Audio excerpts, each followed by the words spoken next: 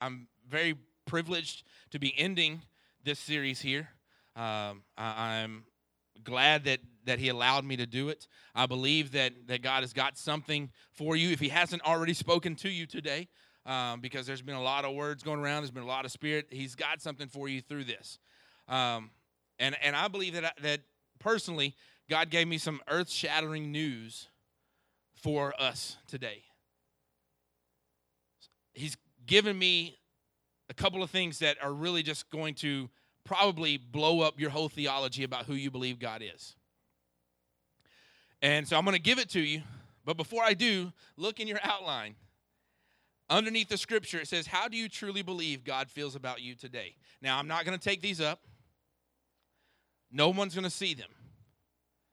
So I want you to be honest.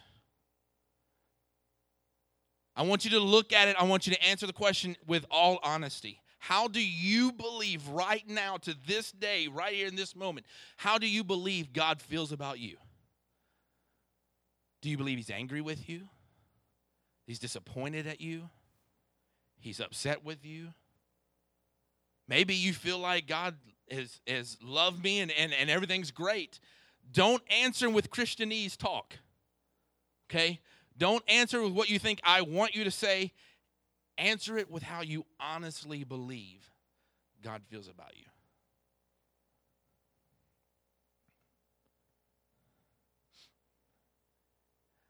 I believe that the news that I have, the words that I have for you today, because we're going to finish up with the other son, as the title talks about in your outline. We're going to finish up with the other son, talking about the older son in the story. But I believe that if you don't look at this story through the eyes of the person telling the story, you might miss the entire meaning. Yes, it's a great story of redemption. It's a great story of a son that's lost and comes back. It's a great story for you kids who leave home too early and you get wrapped up in all the mess and then you got to come back home to God. But that, to me, seems to be like some of the surface. I think the whole big idea, the major theme behind the story is this. God is happy, and he is love. Now, I know we hear that. We hear God is love, and we hear that he's happy, and people say it all the time. That's not really a big deal. I think you're wrong. I think it's a huge deal. Because if you don't understand that God is happy with you, you can't serve him right. If you don't believe God loves you, then you can't worship him right. If you think that God is constantly angry with you because of all the screw-ups, and you are the one, and because you are the one screwing up everything,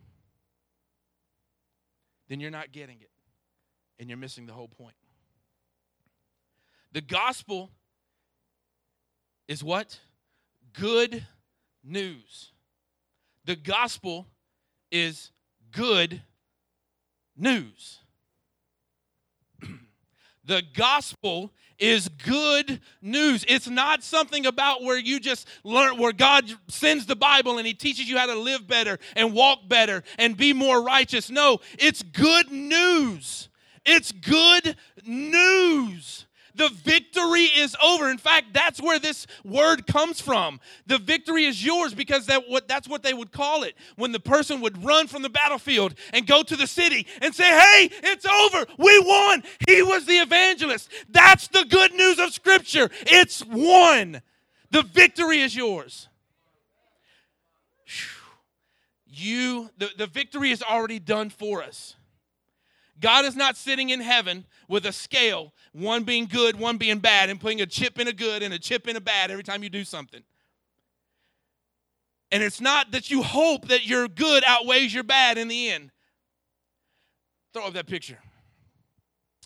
That is not God. But we have that picture. We see that picture right there and we go, God is sitting up there with a lightning bolt ready to strike me when I do something bad. That is not good news, folks. And that is not God. In fact, that is a picture of a fictional God that was created called Zeus. And if that's your image of God, erase it. If that is your image of who you think God is, erase it. Get it out. The next picture. That is not God either. We're going to go both sides of this. That is not God. That is Santa Claus, for those of you that are listening. That is Santa Claus. And let me tell you this.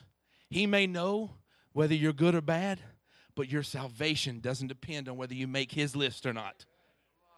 It is not about you being good and you being bad, or you being more good or you being less bad. It is about God's good news that he gave you the victory, that he saved you because he loves you. You don't believe me. I know you don't. God is happy.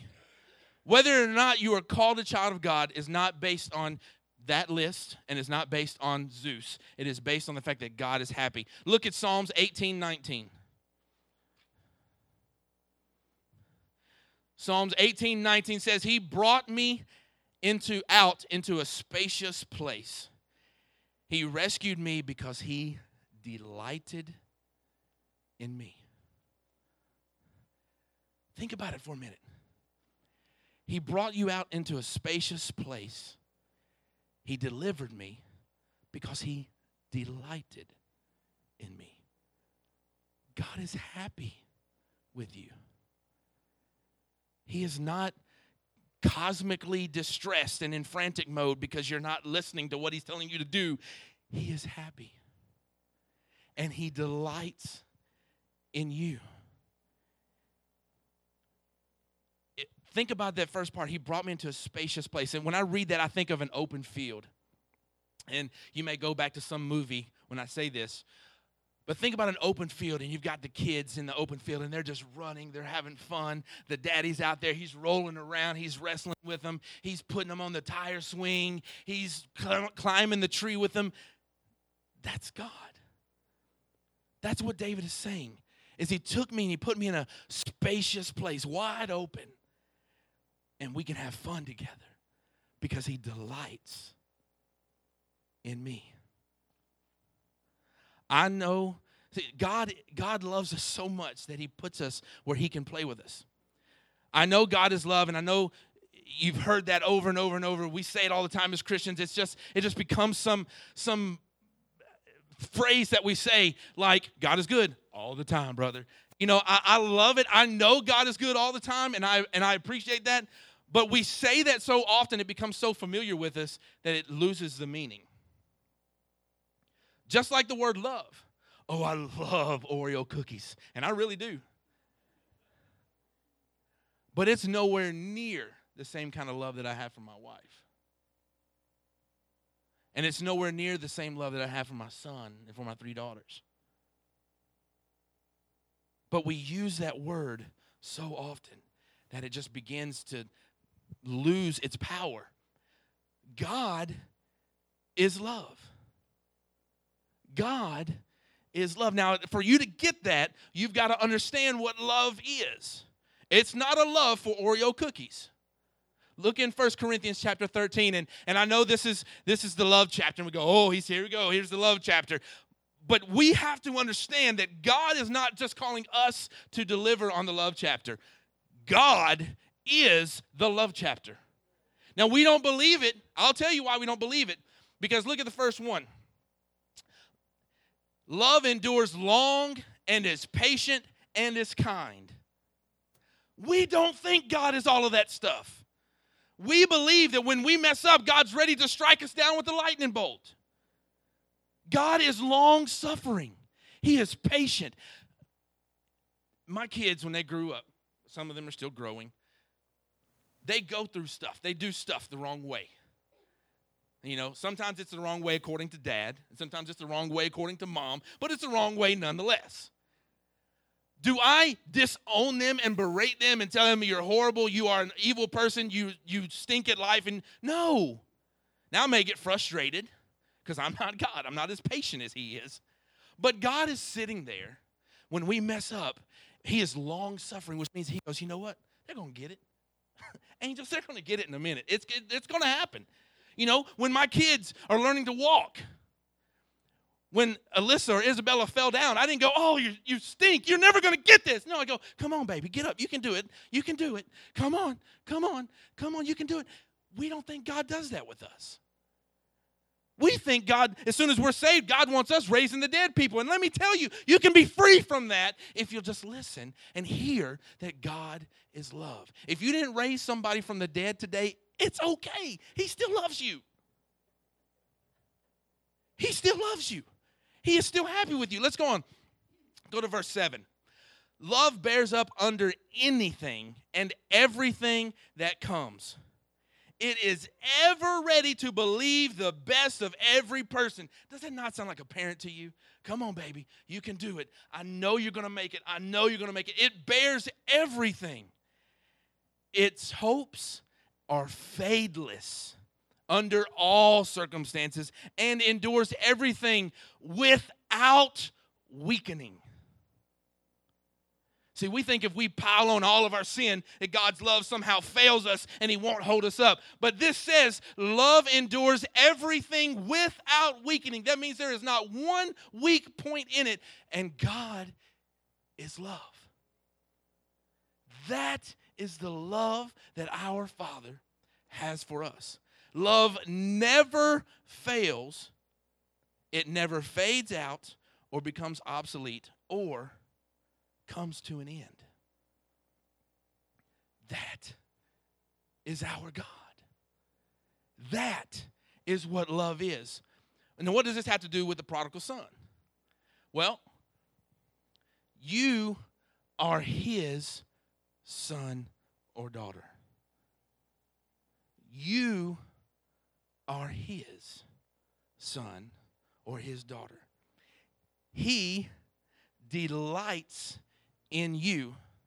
And if we go back to our story, both sons, in your outline, both sons had the same problem. Both sons had the same problem. They both thought that they could earn or lose the love of the Father based on what they did. And if we're honest with ourselves, we believe the same thing. We believe it. Because as soon as we do something bad, we go, oh, he's mad at me. He's mad at me. Oh, what am I going to do? Oh, no, he's mad at me. But he's happy with you. You are his son. You are his daughter. And his love and salvation is not based on your actions. It is not based on you. It is not some eternal flower game that we play. He loves me not. He loves me not. He loves me. Ooh, I did good. He loves me. Ooh, I did bad. He loves me not. No, it is about his love being eternal forever. That's what it's about. So when we sin, he doesn't hate you. When we do bad, he doesn't disown you. He loves you. Look at Romans 5:8.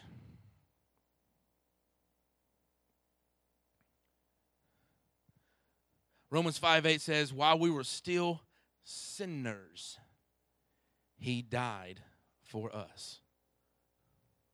I'm going to let that sink in for just a second because you've got to hear that. While we were still sinners, he died for us. While you were still his enemy, he died for you. Now, if he did it while you were his enemy, what do you think he's going to do now that you are his son or his daughter? Do you think he's going to disown you now because you mess up? No, he died for you while you were still a sinner. While you had your back completely turned against God, he died for you. That is love, y'all. Y'all got it. He has so much love and so much happiness that he wanted to share it with you. It also says in Romans that it was his good pleasure that he died for you. It was because he delighted. It was his pleasure. Yeah, everybody been to Chick-fil-A? I love Chick-fil-A. I love that they're closed on Sundays, but man, I hate that they're closed on Sundays. But every time you go through Chick-fil-A, they made it a point when you're done being served. What do they say? my pleasure. It's my pleasure. It's my pleasure to serve you. You want some sweet tea? Sure, it's my pleasure. You want your chicken sandwich without pickles? Sure, my pleasure. You want yours with cheese and ketchup and bacon like I like mine? Sure, it's my pleasure. Now, that's a simple symbol, but put that towards God. Oh, you need me to die for you? Sure, it's my pleasure. Oh, you need me to save you from the pit of hell? Oh, sure, it's my pleasure. You need me to love on you because nobody else does? Oh, yes, that's my pleasure. You need me to bless you today? Oh, yes, that's my pleasure. It was his pleasure that he did those things for us. He chose you. He didn't choose, get this, he did not choose the person that you are going to be. He chose you. He didn't choose the perfect person that you're going to be. He chose you. Now, my older two kids will tell you that all the time we tell them, my wife and myself, we chose you. My son is adopted. I chose to adopt him. I chose it. My oldest daughter, I chose to marry her mother, which means I chose to have her as my daughter. I chose it. That carries some weight, y'all. He picked you out and said, nope, that one's mine. Oh, no, that one's mine. And the whole time he's smiling, he's happy, he's loved because it's his pleasure. He delights in us. You say, well, I can't do anything right. He says, you are my son, you are my daughter, and that is right. So what if you can't do anything right? Just be mine. That is right. So you are an alcoholic. So what? So you are an adulterer. So what? He chose you. He chose you. You are free from that stuff. You are free. So what? You fasted 40 days and 40 nights and you can pray 364 days out of the year. God says, I still love you just like the person that can't fast for 24 hours. Because I delight and I chose you. I chose you. It doesn't matter if you were saved at age 3 or 103. The Father chose you. He chose you. When my 5-year-old, and I love her to pieces, in the morning, she has started kindergarten, and in the morning, we have the same routine. We get up, we get dressed, we eat breakfast, then we go brush our teeth, get our shoes, get our backpack, lunchbox, and we're ready to go out the door. My 5-year-old don't understand that. When I tell her, okay, you're done breakfast, go brush your teeth. Well, the dog gets petted and played with. Hey, puppy, I love you, Captain Jack. Alyssa, go brush your teeth. Okay, Daddy. Go in the room. Some toy gets picked up and played with for a minute. Alyssa, are you brushing your teeth? Oh, I'm going. Okay. In the bathroom, brushing her teeth after she sings and dances for about 15 minutes. Now, I'll tell you, this week was awesome because she actually came up and sang to me while I brushed my teeth this week. But I love it. Sometimes I'll sit there at the door and I'll just listen to her sing. Listen to her just sing. And a lot of times, not all the time, sometimes it's just some silly song she's making up. Sometimes it's praise. But to me, it's all glorious. Again, equate that to the Father. He tells you, now I need you to tithe. Okay, Daddy, I'll tithe. Well, you know, I gotta go pay this. But I need you to tithe. Okay, Daddy, I'll tithe. Well, but you know, I praise you, Lord. Yeah, but I need you to, okay, Daddy. Or let's take it anything. I need you to go pray for this person. Okay, I'll go pray. Let me get me a drink first. Okay, I'll go pray. Oh, hey, how you doing? You doing all right? Yeah. Oh, I had a great football game. It was awesome. Okay, Daddy, I'm going to go pray. And then we look at him and we think he's getting up there going, okay, I'm getting ready to strike you down. If you don't go do it, I'm getting ready to, no, he's going, they're going to get it. They're going to get there. It'll eventually get done. Now, I know when the bus is coming down the road and I'm going, Alyssa, hurry up, please. You got to go. I'm on a schedule. I'm on a time limit. We got to get you out the door. But that doesn't mean she's any less my daughter. It doesn't mean that I'm any less pleased with her, happy with her. God is love. He loves you, not who you are going to be. He loves you, not who you're going to be. Now, let's go on to the story. In Luke chapter 15, and for the sake of time, I'll skip down to where I should be. I was going to read the whole thing, but we'll skip down. Starting in verse 25. Meanwhile, the older son was in the field. When he came near the house, he heard the music and dancing, and so he called one of the servants and asked him, "What's going on?" "Your brother has come home," he replied, "and your father has killed the fatted calf because he has him back safe and sound." The older brother became angry and refused to go in. So his father went out and pleaded with him, but he answered his father, "Look, all these years I've been slaving for you and never disobeyed your orders, yet you never gave me even a young goat so I could celebrate with my friends. But when this son of yours who has squandered your property with prostitutes comes home, you kill the fattened calf for him." "My son," the father says, "you are always with me, and everything I have is yours." Do you see what I mean? The older brother had the exact same problem as the younger brother. The younger brother comes home and says, "I'm not worthy of being your son because of all this bad stuff that I've done." The older brother says, "I should have everything because I did all of this stuff." And the father says, "Wait a minute. It's not about what you did. It's not about what he did. My son who was dead is home. You should celebrate in that. My son who was not with us is now home." And notice what he didn't say. He didn't say, "Well, Jim has come home, so you should be happy. Well, Bob came home, and now we're going to." No, he said, "My son is home." Even when he was afar off in the distant land, he still said, "He is my son." God is saying to both kinds of children, he says to the one who has so much shame and misery and self-loathing, he does not even believe he's worthy to be called his son. He says, "Go get a robe and put it on him. Kill the fatted calf and let's throw down because my son is home."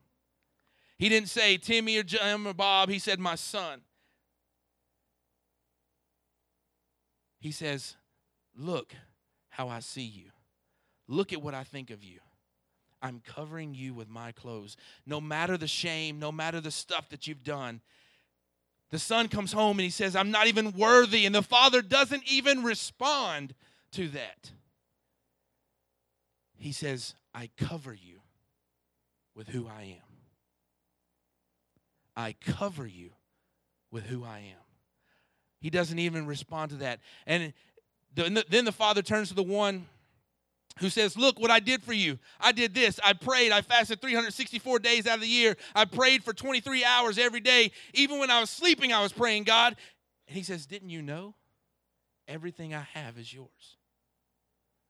You don't have to stack up all of these things to try to earn your salvation. You are my son. It is already yours." See, I don't think that the older son's attitude was necessarily jealousy. I don't think he was jealous of the younger brother. It was pride. Pride of what he had done. Look at what I've done. Look at what I've been here. I've slaved. You haven't even given me even a small goat, but I've slaved. I've done away. He goes away and he does this, but I was here. And the father says, "You're my son. You're always with me. Everything I have is yours. No need to try to build yourself up. Listen to me. It is yours."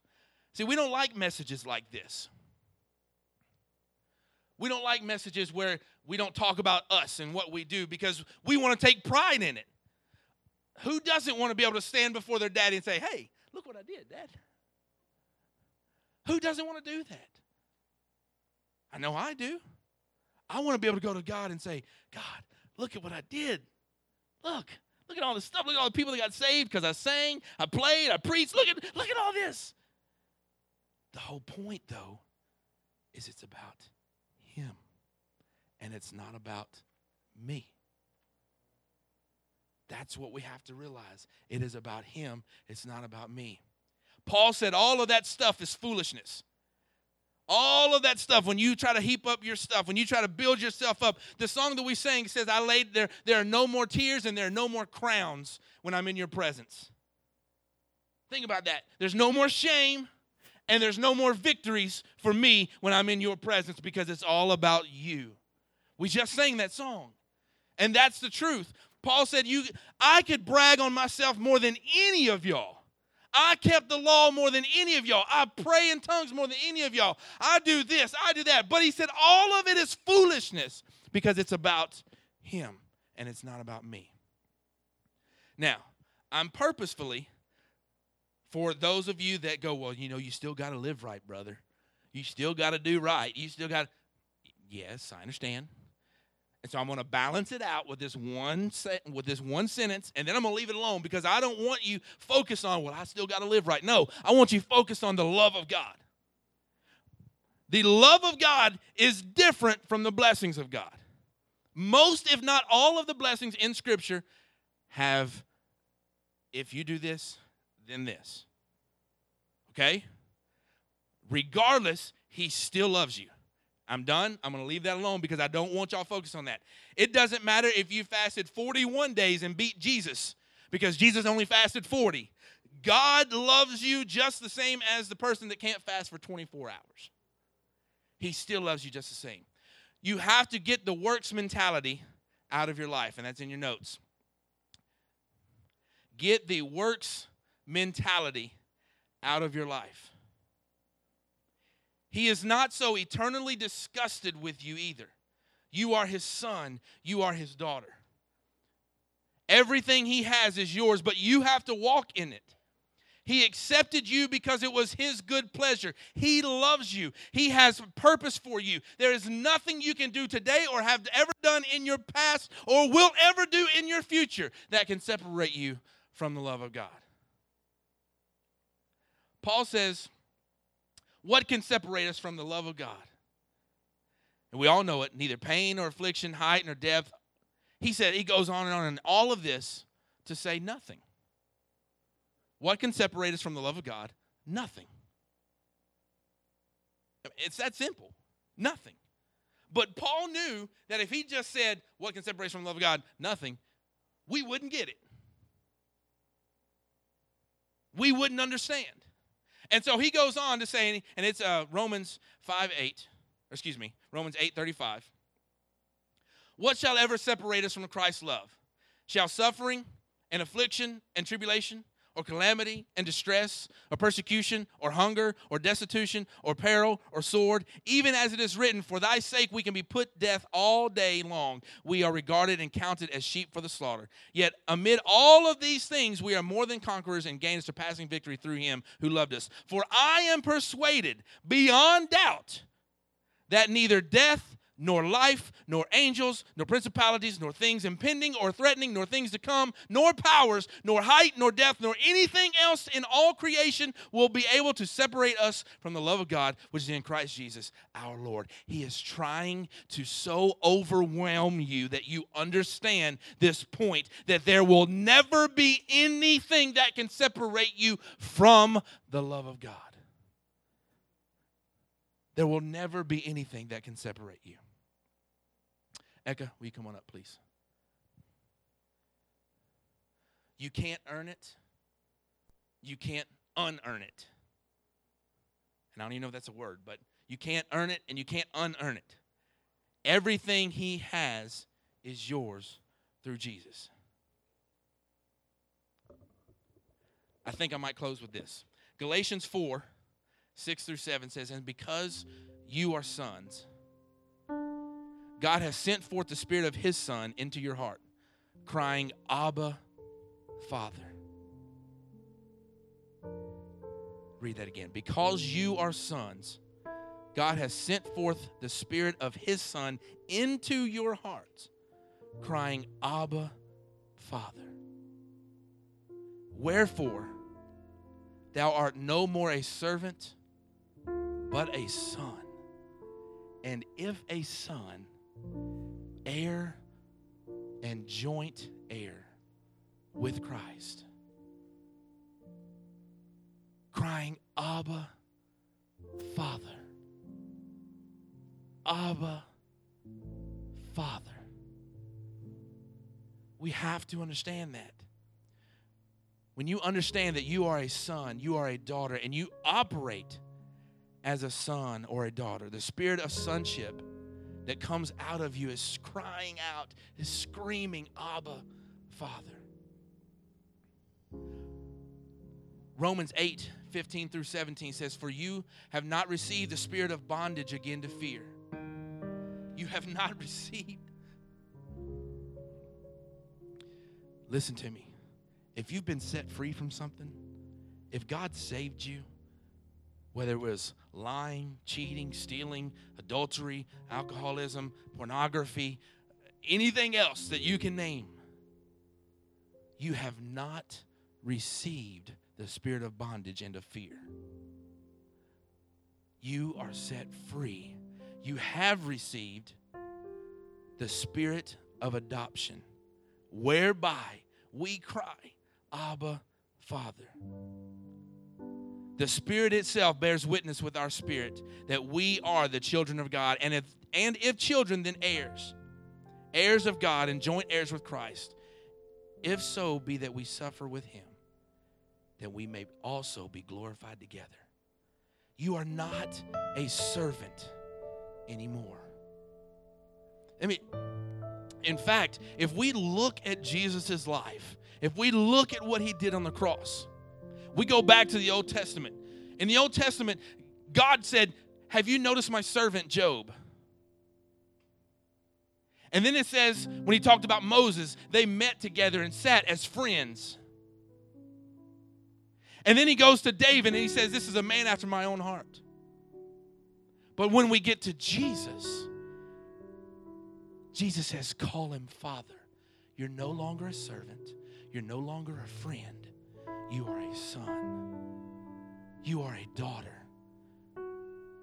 You are not a slave anymore. Because you have received the spirit of adoption, you cry, Father. Today, the Holy Spirit is wanting to witness to you that you are a son, that you are a daughter.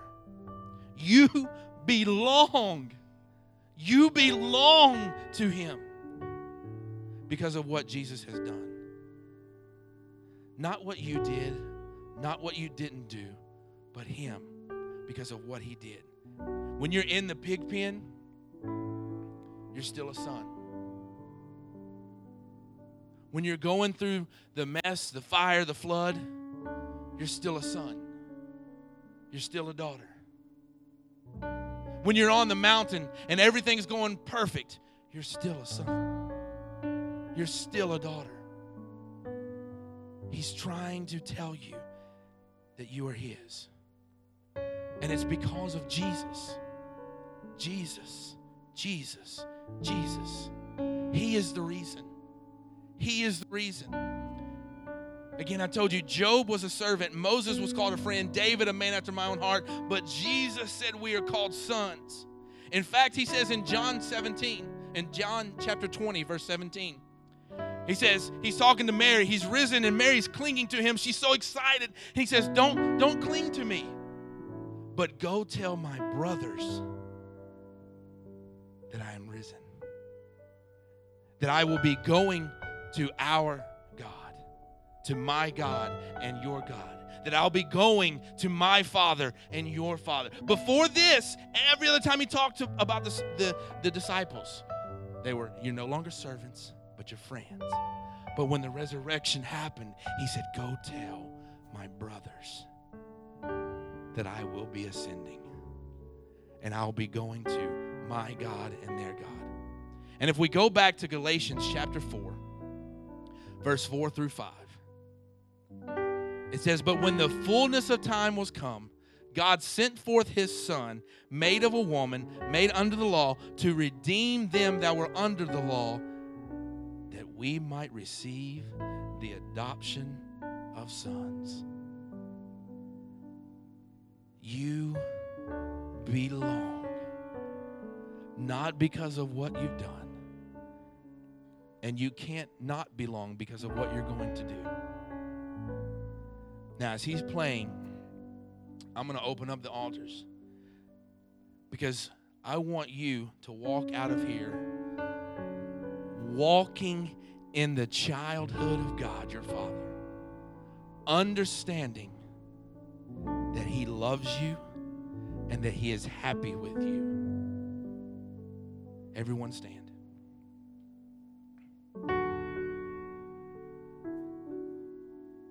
If you are struggling with that right now, I ask you to write a question or answer a question at the first of the outline. And if you are honest with yourself, and I don't know because I'm not going to see your paper and I'm not going to ask anybody to look at your paper, but if you were honest with yourself and you wrote down, I believe God is angry with me, if you wrote that, then I need you to come up to the altar. If you wrote down, I believe God is disappointed with me, God is ashamed of me, God is not happy, then I need you to come to the altar. If you didn't write it down, but that's what you truly believed, you were just too scared to write it down because you didn't want to admit it, then come to the altar. God is happy with you. God loves you. Oh, Jesus, Jesus. Hallelujah, hallelujah. Father, I just pray your anointing in this place. God, I pray that your Holy Spirit would reveal to us that we are sons and we are daughters. That we cannot work too hard and earn it, and we can't work too little and not receive it. That it is ours, and everything that you have is ours. Oh, Lord. If you need prayer, because you waver in that. Sometimes you believe you're his son. Sometimes you don't believe you're his daughter. If sometimes you think I'm worthy, sometimes you think I'm unworthy. If sometimes you feel depressed and you feel down because you've messed up and you think God's ready to throw the lightning bolt at you. If you've ever felt that way, you can come. And the Father says, you're mine.